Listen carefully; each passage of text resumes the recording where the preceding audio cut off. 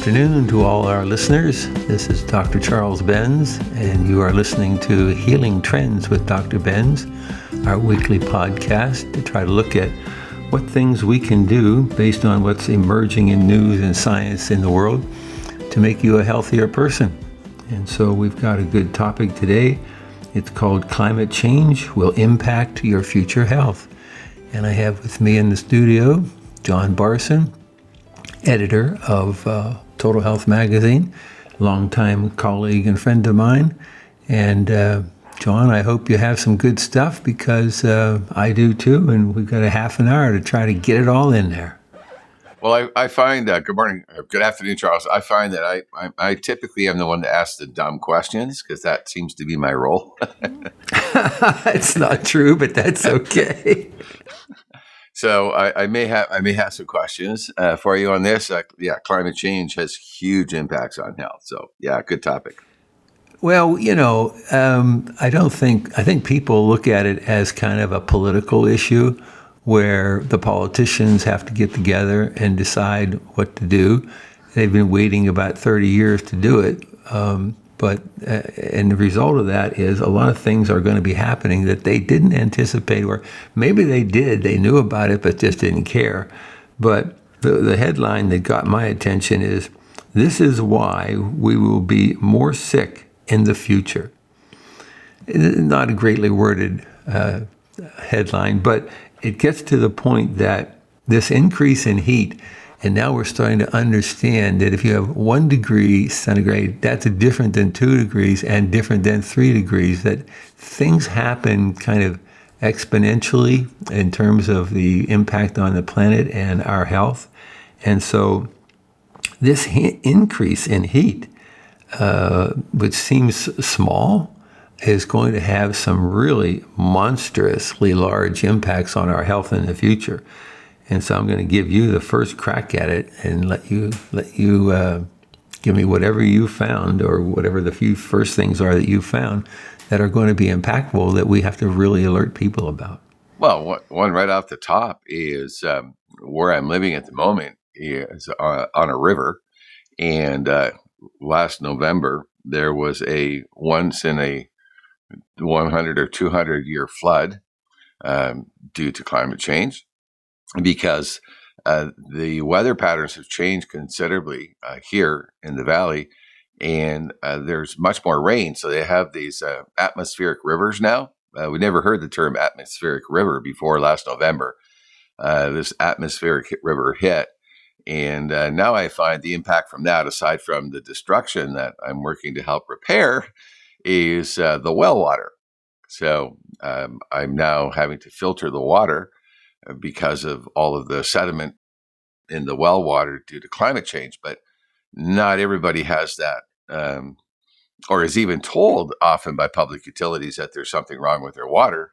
Flint, Michigan, and other cities as an example, right? So I think that we have to start becoming more aware of our personal environment and taking control of that. I know we always talk about taking control of your health, but I think people really have to start thinking about the environment and how it's impacting them.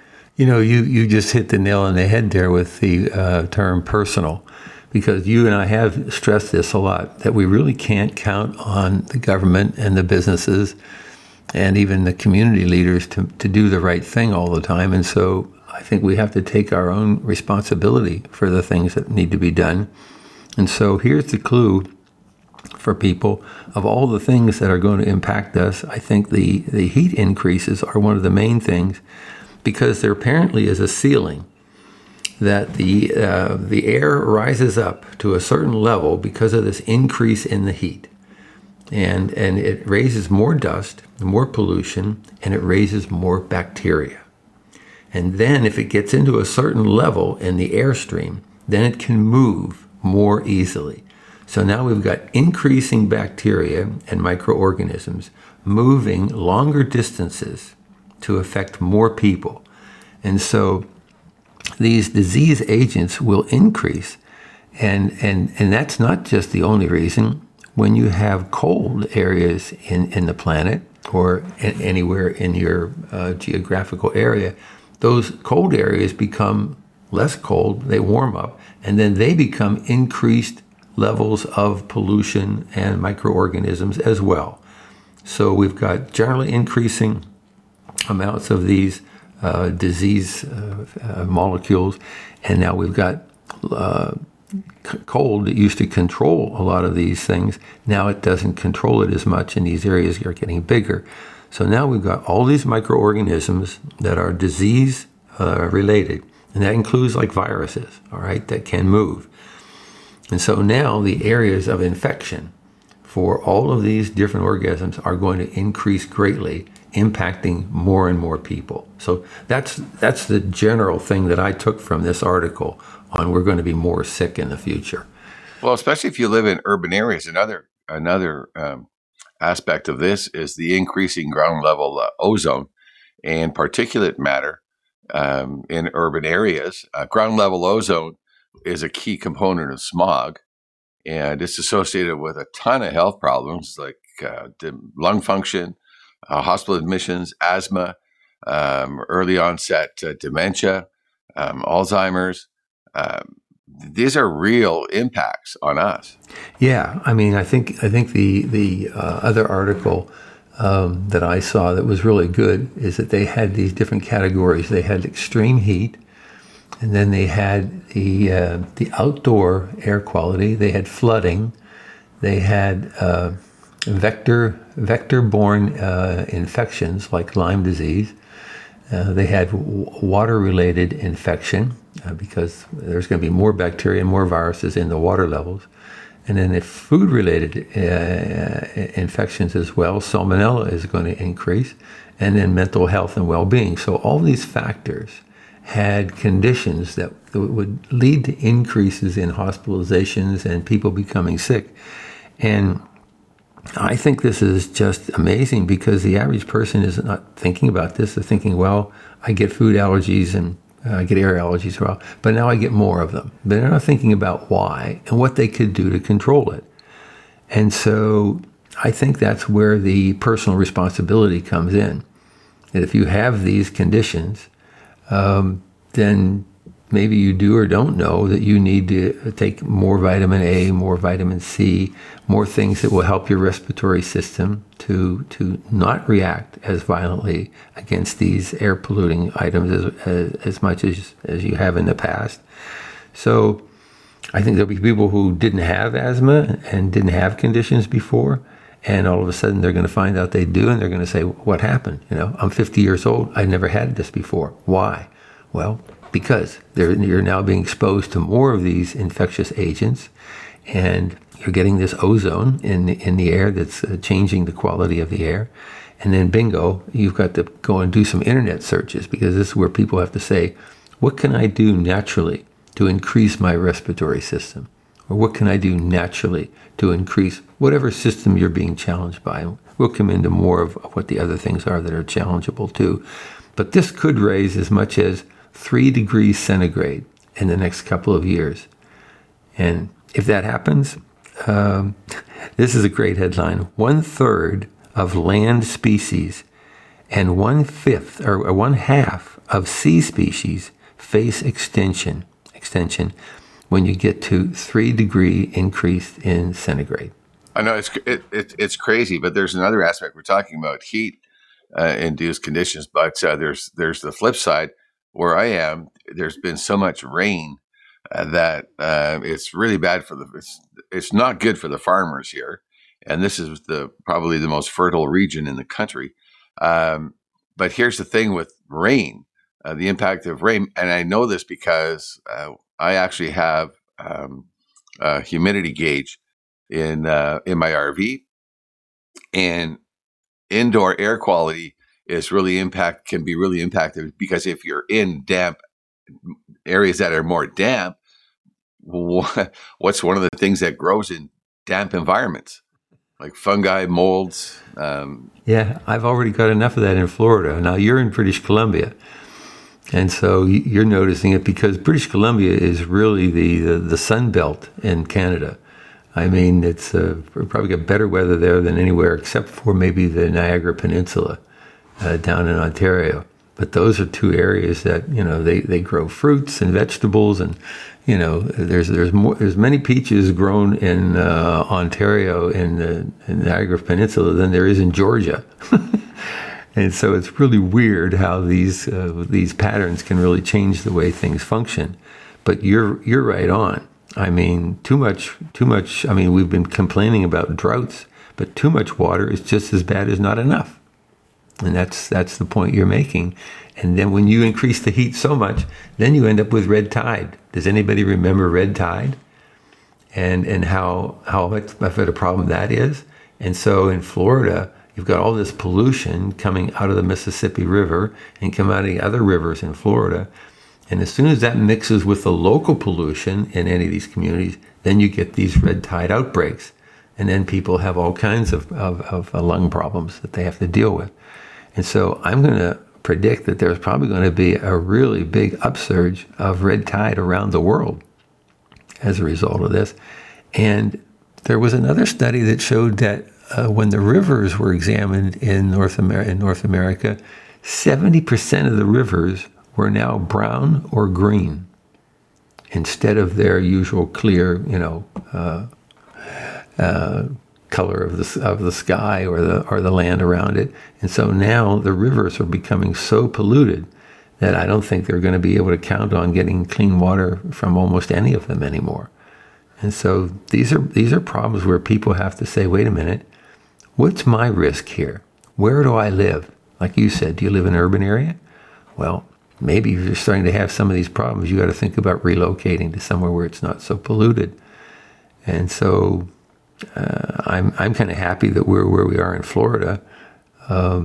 And I got my sons to get away from Toronto. They're on the west end now, where the air flows from west to east. And so all of them got away from the big urban area and are now in those areas that are buffer on to the edge of Toronto, but they don't get the pollution that they would get if they were on the east side of that city. So thank goodness for that. Right, and we were just involved in a little project. I did a short bit for the local news channel. We had out where I am on the river last year because of the floods, vehicles ended up in the river. And fisheries, I interviewed the fisheries officer who's looking after our area, and he said, well, the most important thing to him was keeping protecting the river because of its steelhead population and salmon population. It's one of the most important rivers in Western Canada, which is probably one of the most important rivers in Western North America. And because we share those species between Washington State and Oregon and BC and Alaska. And so they brought in this helicopter at about $12,000 an hour that's been laying pipeline. And they airlifted all these vehicles directly out of the river just a couple of weeks ago. So it was a pretty spectacular event. But I was so happy that that fisheries, the local insurance companies, and the city and everybody contributed to make that project a reality. So I bring that up because I think, when we talk about personal environment, it's not just in our homes, it's in our communities, as you say. And we need to take more responsibility in our communities if we want to affect positive change. And that's just a fact because, as you mentioned earlier, governments are very, very slow, if at all, to react. Well, and I think that's too bad because we were always hoping that if things got bad at the federal level and they didn't get any better at the state or provincial level, we would count on our localities, our municipalities to sort of pick up the slack and get the job done. And that's been possible in many communities over the past many decades. But I don't see any activity in that area that's really reassuring. I mean, I've submitted an article to a Canadian magazine on radiation, and it was one of the first articles that they didn't even know about this issue of radiation, 5G and radiation in vehicles, electric vehicles.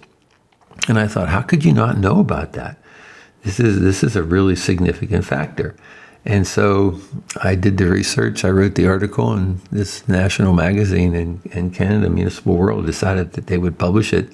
And it's going to be the first time that municipalities across the country will see that they have a considerable amount of control and influence over how much radiation their populations are exposed to.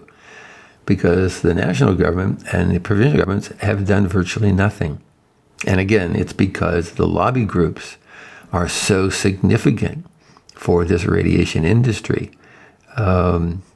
It's one of those things where, well, we thought Big Pharma was the only one that controlled the way politicians think and act, but we now know that's not true, that there's a lot of people that also have money to influence politicians. And the radiation industry, the 5G industry, the electric car industry, they all have money to spend on these things.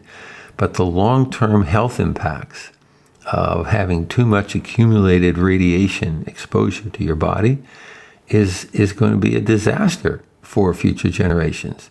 So I'm just sort of adding that to the climate situation, because people need to take personal responsibility. Don't get excited about buying an electric car until you've figured out whether you've been incurring any damage from other radiation sources over the last decades, because it accumulates. It's not just a one-off. And so if you have accumulating radiation damage, just like if you have accumulating biochemical damage from toxins, then you need to know that. And there's a test where you can get it. It's called the 8-OHGD test. You can find out how much DNA damage has been done to your body over the last so many years.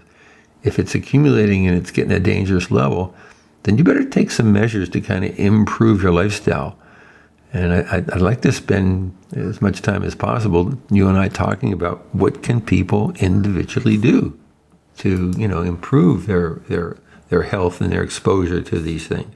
Well, yes, that's going to come down to having a better understanding of how these potential environmental toxins are impacting you and in your area.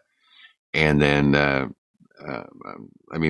first thought I have is, it's time that we all understood the importance of detox. Step one.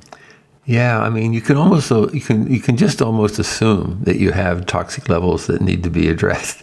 There are tests that you can get done, like I mentioned, the 8-OHGD.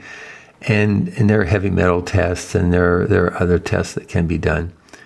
But, you're right. If you ask the average doctor, is it necessary? If the patient said, should I do a detox? Oh, no, the body takes care of that, the doctor will say. Well, that's absolutely not true. It's absolutely not true. We now know that the average baby that's born already has 5 viruses that they're dealing with on average, and any number of different chemicals that they've been exposed to in the womb. And so babies are being born already toxic. And the closer you are to toxic environments like cities on big lakes like the Great Lakes, the worse it is. And so I think people have to stop being oblivious to this and start paying attention to it. Because one of the things, before we get into the solutions, there's now solid proof that the reproductive process in humans has been altered. We used to think it was like frogs, if the frogs or the birds start to have reproductive problems, then maybe we should do something about it. Well, it's already too late for that. We've already got several studies showing that male sperm is down in many areas as much as 50% in terms of its ability to produce a good offspring. And so the other side of that coin is life expectancy from 2019 to 2021 declined by 2 years in North America. And it's going to decline more. And so talk about health impact. A higher percentage of the population is dying sooner. We used to think that people could live 120 years because of how many telomeres they have in their body. How long their telomeres are. Now they're saying the potential is actually 150 years. And so 80, which is the average age, we're probably not even to half of what our possibility lifetime is. And I know a lot of people are saying, I don't want to live to be 100 or 110 or 120. Let me live it up and go at 80. I'll be fine with that. That's not the way I feel. I don't think it's the way you feel either. No. Well, I think the issue there The older is, you get. well, I think the issue here is, people, a lot of people might have that position, but it's generally because they look around and they see people in their 80s and their health is really debilitated, and they're on 9 different medications, and they have diabetes, and they have all these conditions and cancer and dementia, and they're thinking, well, when I'm going to have these conditions in my 80s, I don't want to be living to 150. But what we're talking about is living healthy to over 100. So you're healthy. Like, I went for a drive last week with Janet, the owner of the house I'm helping to restore here. And, we drove into town. She's 85 years old.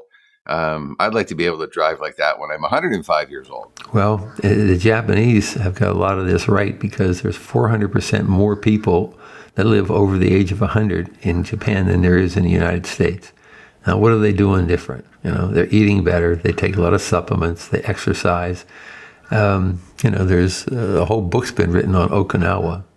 Two doctors wrote a book on the Okinawa diet.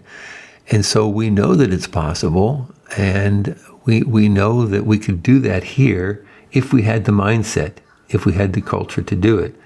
I wish we didn't have to say, take your individual responsibility, but right now, that's the only way to go. But we still want people to write letters to their congressmen, to their senators, and in Canada to their representatives, and locally as well. But I think one of the things we haven't mentioned is people have to start really getting serious about eating organic foods. Because Absolutely. There's such a difference in what happens biochemically in your body once you start to increase the levels of organic foods in your diet. And I think that the second thing is avoid urban areas. I'm glad you mentioned it. There's just no safe air in any city, hardly any. I mean, I used to think that Toronto was a big city. We lived there 25 years ago, and then I went for a boat ride with a friend of mine in a sailboat out into the Lake Ontario. And when I looked back, there was this brown haze. Now, this was 25 or 30 years ago. There was this brown haze over the whole city. And I thought, oh my God, I didn't know that, because you don't see that brown haze when you're in the middle of the city. But when you get out on the lake and you look back, it's right there. And so I would also say avoid the seaside locations, because that's where some of the most violent storms are going to be, and you're going to have sea rise going on. And I think it's crazy that people are spending so much money to have something on the ocean or on the Gulf of Mexico, when the chances of that being flooded within the next 10 or 20 years is going to be pretty high. Anything else you got on your list of things that we should be telling people to think about and do?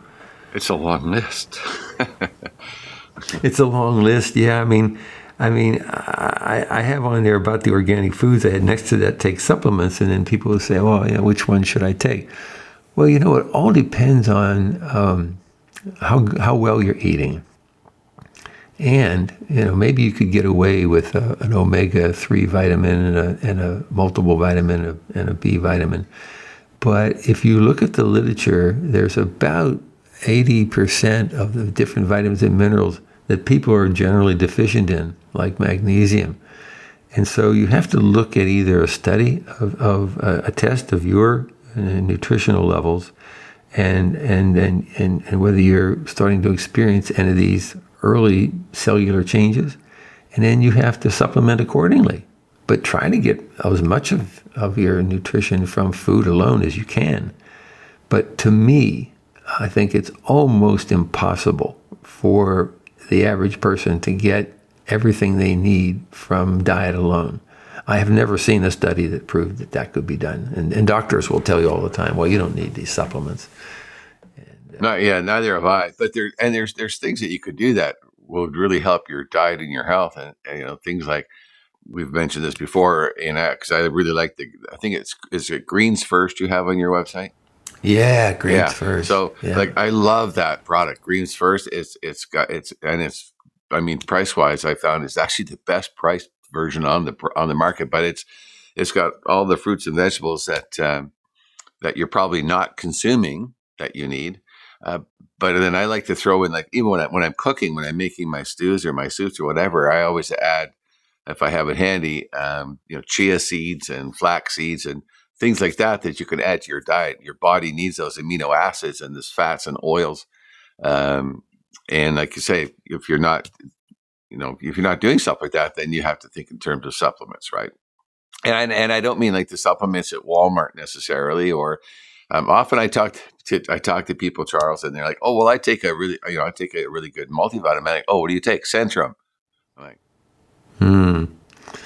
I know the range in quality starts at the low of Centrum and then goes up. Several companies have higher quality, and one day we're going to do a show just on that. Life Extension has a pretty good quality ranking, and so they're a good company on most products. And and they're not one size fits all, no, right? I mean, you can't just think, oh, I'm taking an inexpensive multivitamin, so I'm going to be healthier. Everybody's different, and supplementation is also age specific as we age. So where our bodies produces less and less of things like CoQ10, and we need more and more magnesium and things like that as we age.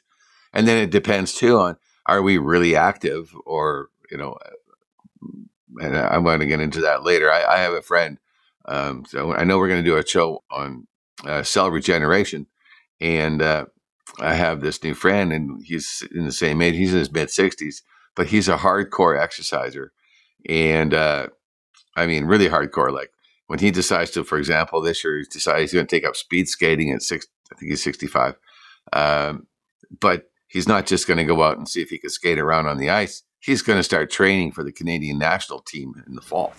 He's like that kind of crazy. He's going all in. And I'm like, well, what do you do? Like, let's talk a bit about your diet and supplementation, because he was telling me some days he just can't, go out for the run or go out for the thing. And I said, well, your body's crashing. I said, what do you do for your, like your cardiovascular system, for example?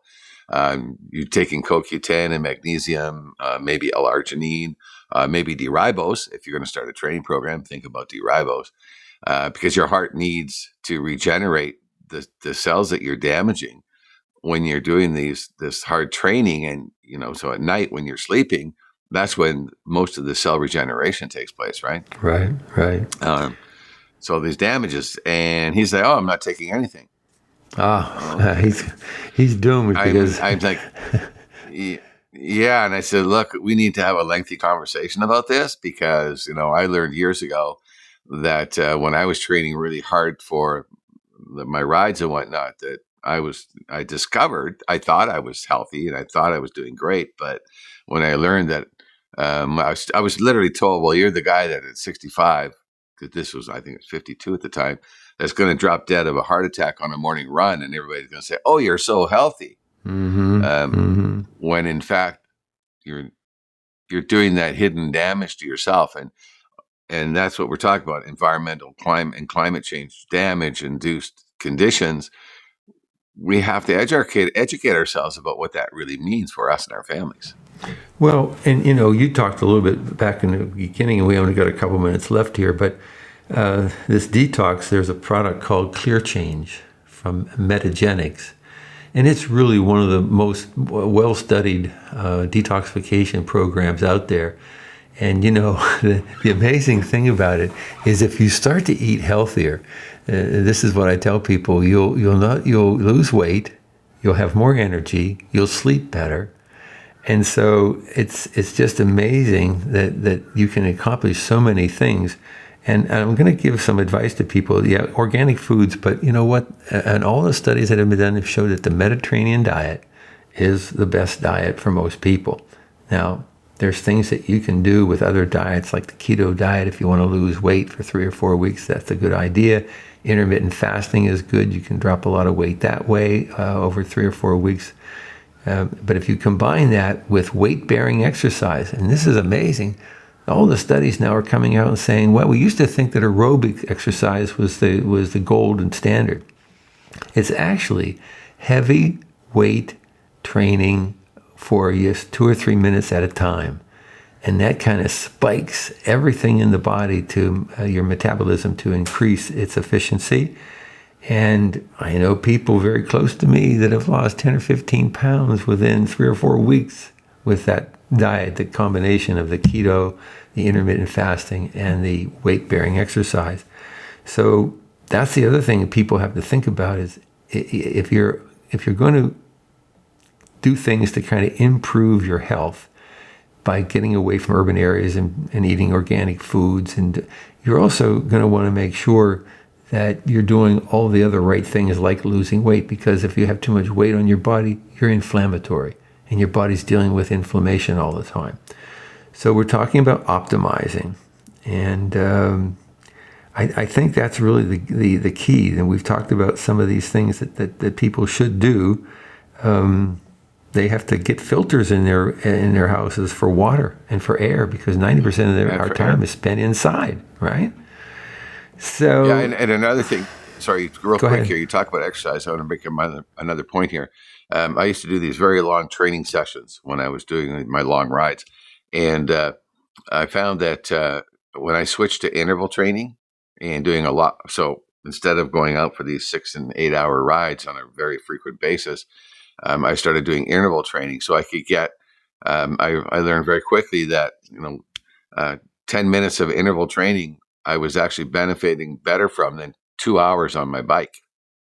And, but again, here's my point I'm trying to make is all this ground level ozone, particulate matter, smog, you may not think you're breathing it in, and you're going out for a 2 hour ride or a 4 hour ride or a long run, 10-mile run, 10K run.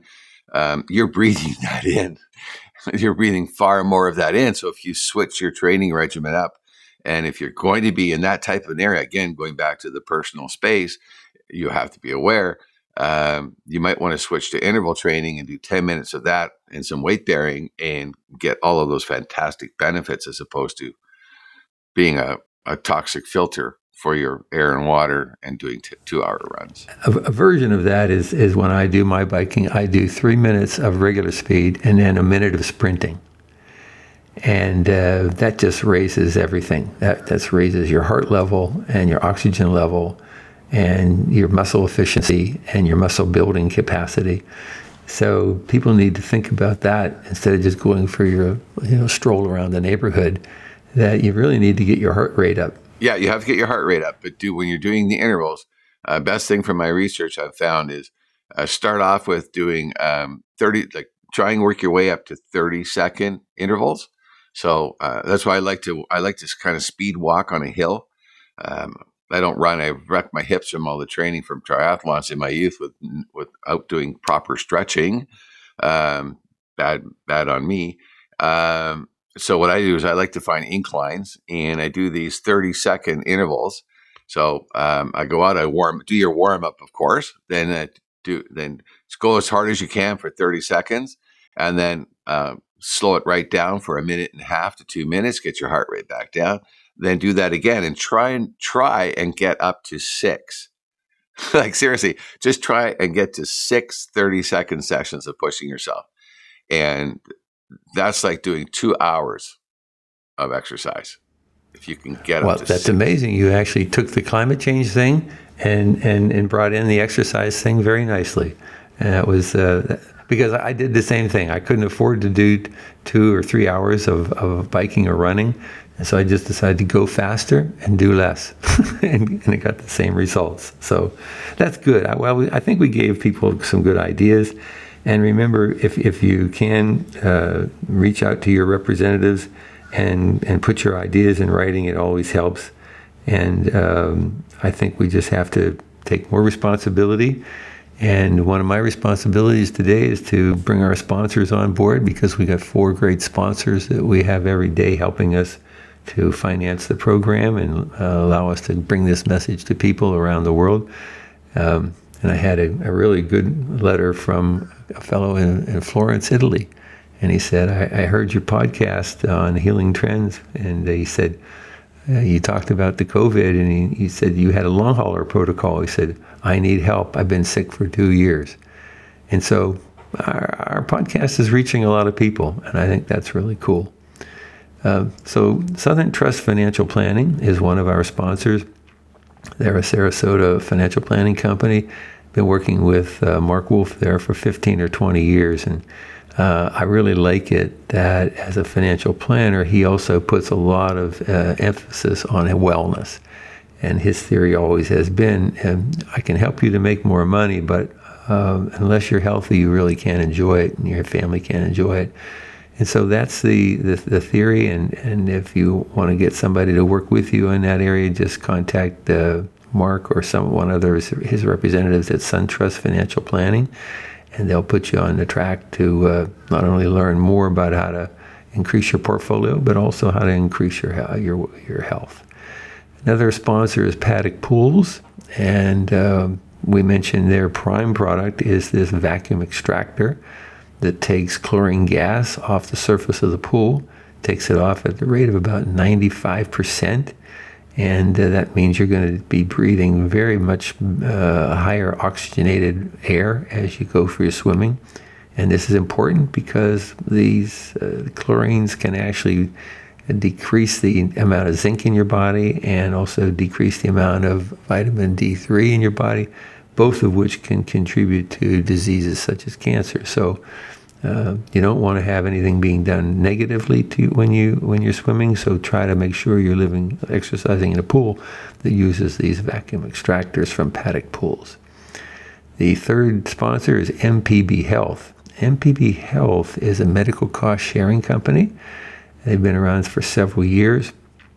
And by doing a lot of things intelligently in terms of administrative costs and also health and wellness, cost reduction through prevention, they're able to actually reduce what normally would be a health insurance premium for an insurance company by 30 to 50%. And so for individuals and small groups, these medical cost sharing companies can really make a difference. So go online, look up MPB Health, call, and there you have an 800 number. There's some videos there you can look at as well. And you might find this is the solution you've been looking for lower cost and more effective health insurance. And then our fourth sponsor is DHA Labs. And DHA Labs is a company I've been working with for several years to have tests that allow people to see the cellular changes in their body before they become illnesses and diseases. And so this is really important. They're very progressive that way. A lot of health and urine and genetic testing companies don't do the kind of tests that they have. And so they're leaders in this area, and that's why they're the only company that I will work with when I develop a new test. So those are our sponsors, and we really thank them for what they do. We thank John Parson again for what he does every week when he comes and visits with us. And once again, he asked a lot of great questions and provided a lot of good information, and we appreciate John very much. And thank you to all of our listeners around the world, including Florence, Italy, because we know you're out there, and we're glad you're listening. Bye for now.